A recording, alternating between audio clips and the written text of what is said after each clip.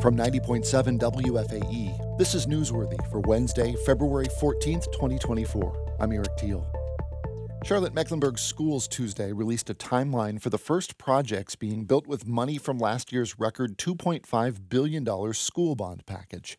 By August of 2025, the district plans to complete renovations of Billingsville Elementary, Sedgefield Elementary, and Mary G. Davis and open them as Montessori magnet schools. Superintendent Crystal Hill told the board she and her staff have chosen LaChase, Jacobs, and Leeper, a trio of local and national firms, as program manager for the bond projects. During the bond campaign, the Black Political Caucus pushed CMS to make sure Black-owned businesses get a bigger share of the work. Lori Spratley of Leeper Construction, a Charlotte-based Black-owned company, told the board that's the plan. We've heard the community, and we're here to ensure that we continue to work strongly with the construction managers to increase that over diversity participation. The companies chosen have worked with CMS for more than 25 years. The board will vote on approving the contract later this month. After years of complaining and outright defiance, could this be the year North Carolina's school districts get permission to start the school year earlier? The government relations director for Charlotte-Mecklenburg Schools told the school board last night he's optimistic. Andos Helms reports. Every year, CMS and many other districts ask state lawmakers to relax or abolish a 20-year-old law that forces them to wait until late August to open school. And every year they get nowhere, thwarted by the state Senate and the tourism industry's desire for a uniform vacation season. But the CMS liaison to the General Assembly, Charles Jeter, told the board that efforts to provide calendar flexibility got further through the process last year before ultimately being shot down. The former state legislator noted that this is an election year for legislators, which can mean we tend to get more moderate legislation passed. And he said logic is on the side of flexibility. No one disputes the benefit to our students for them to be able to have the calendar changed so they can take first semester exams prior to winter break. What Jeter pointedly did not mention was the fact that more than a dozen school boards have opted to just ignore the law and open earlier in August.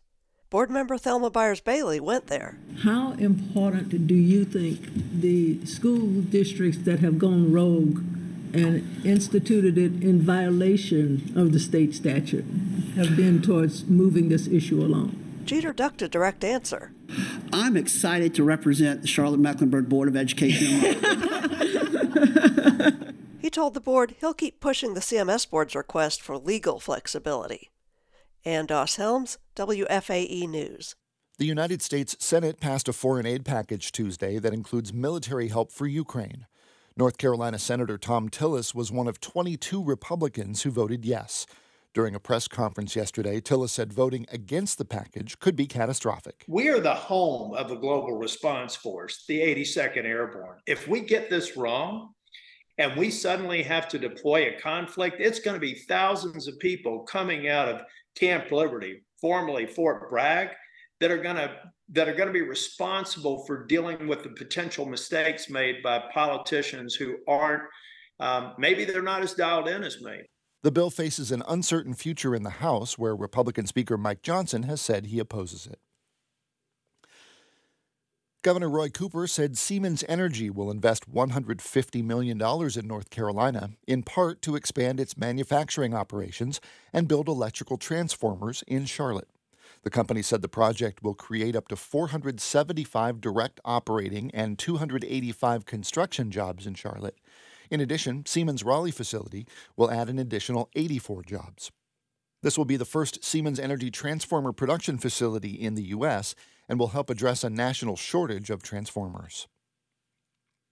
Today marks 24 years since a 9-year-old girl went missing from Cleveland County. Aisha Degree's disappearance remains one of the biggest unsolved mysteries in the Charlotte region.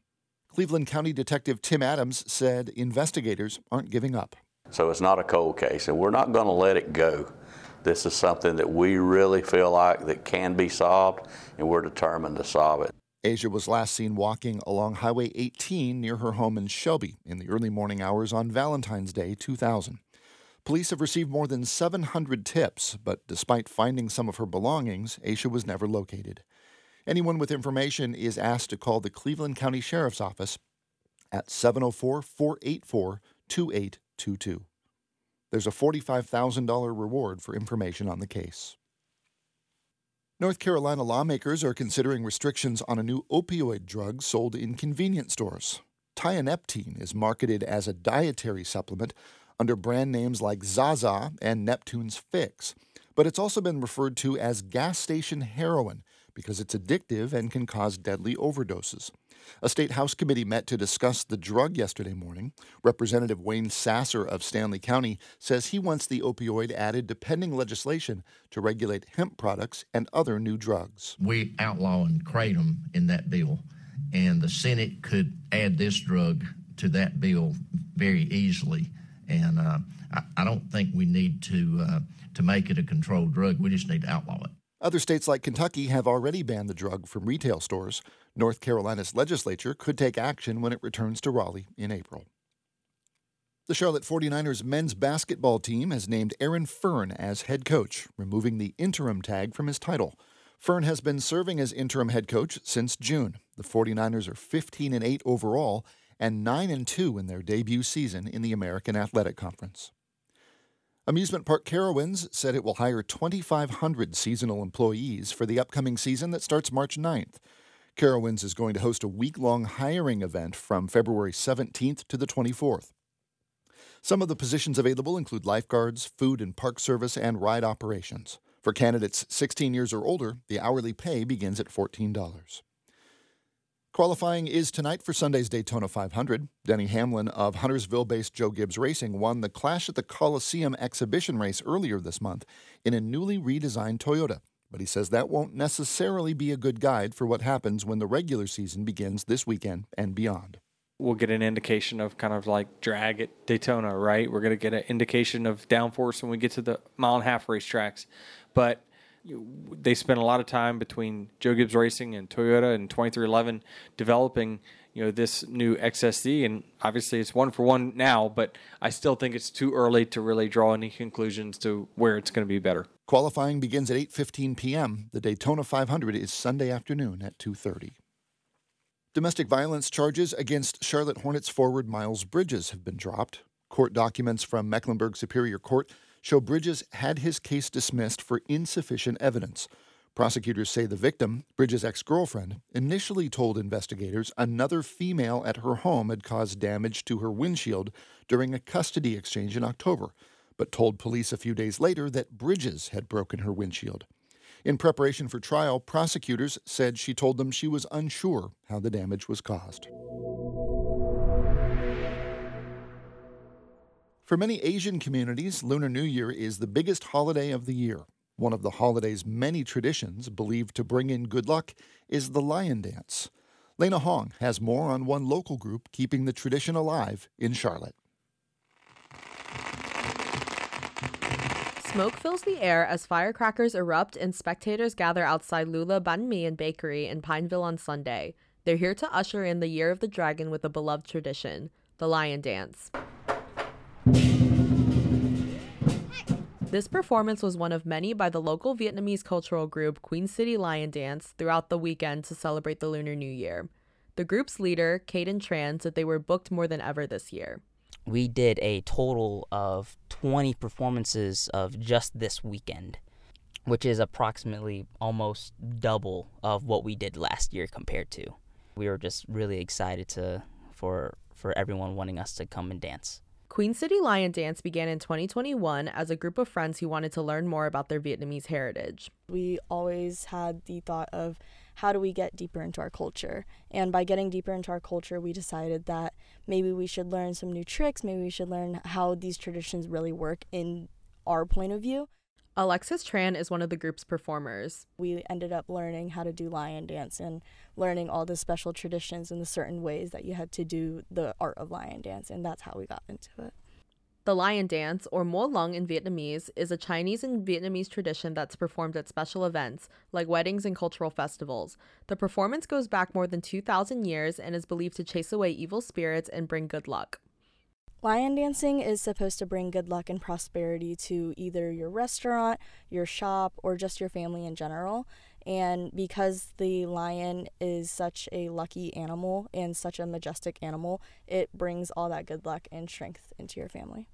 Each lion is made up of 2 people. One controls the head and the other the tail of the costume. The dance mimics the movements of a living animal. It's accompanied by drums, cymbals, and gongs.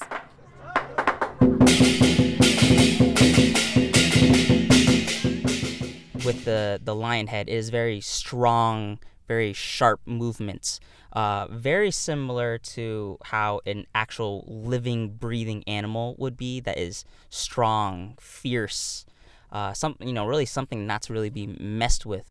The lions weave and move through the crowd. Spectators are encouraged to pet the lions and feed them lucky red envelopes filled with money.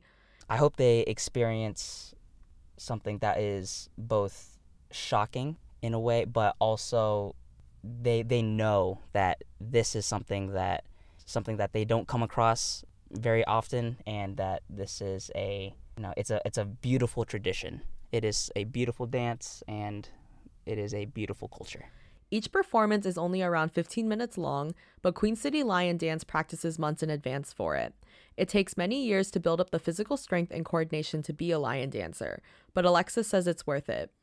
It is a rigorous activity, but at the end of the day, I feel like it's so worth it to me because as a child, I grew up watching lion dance as a Vietnamese child, so being able to bring another child their childhood and for them to have these memories, it means a lot to me.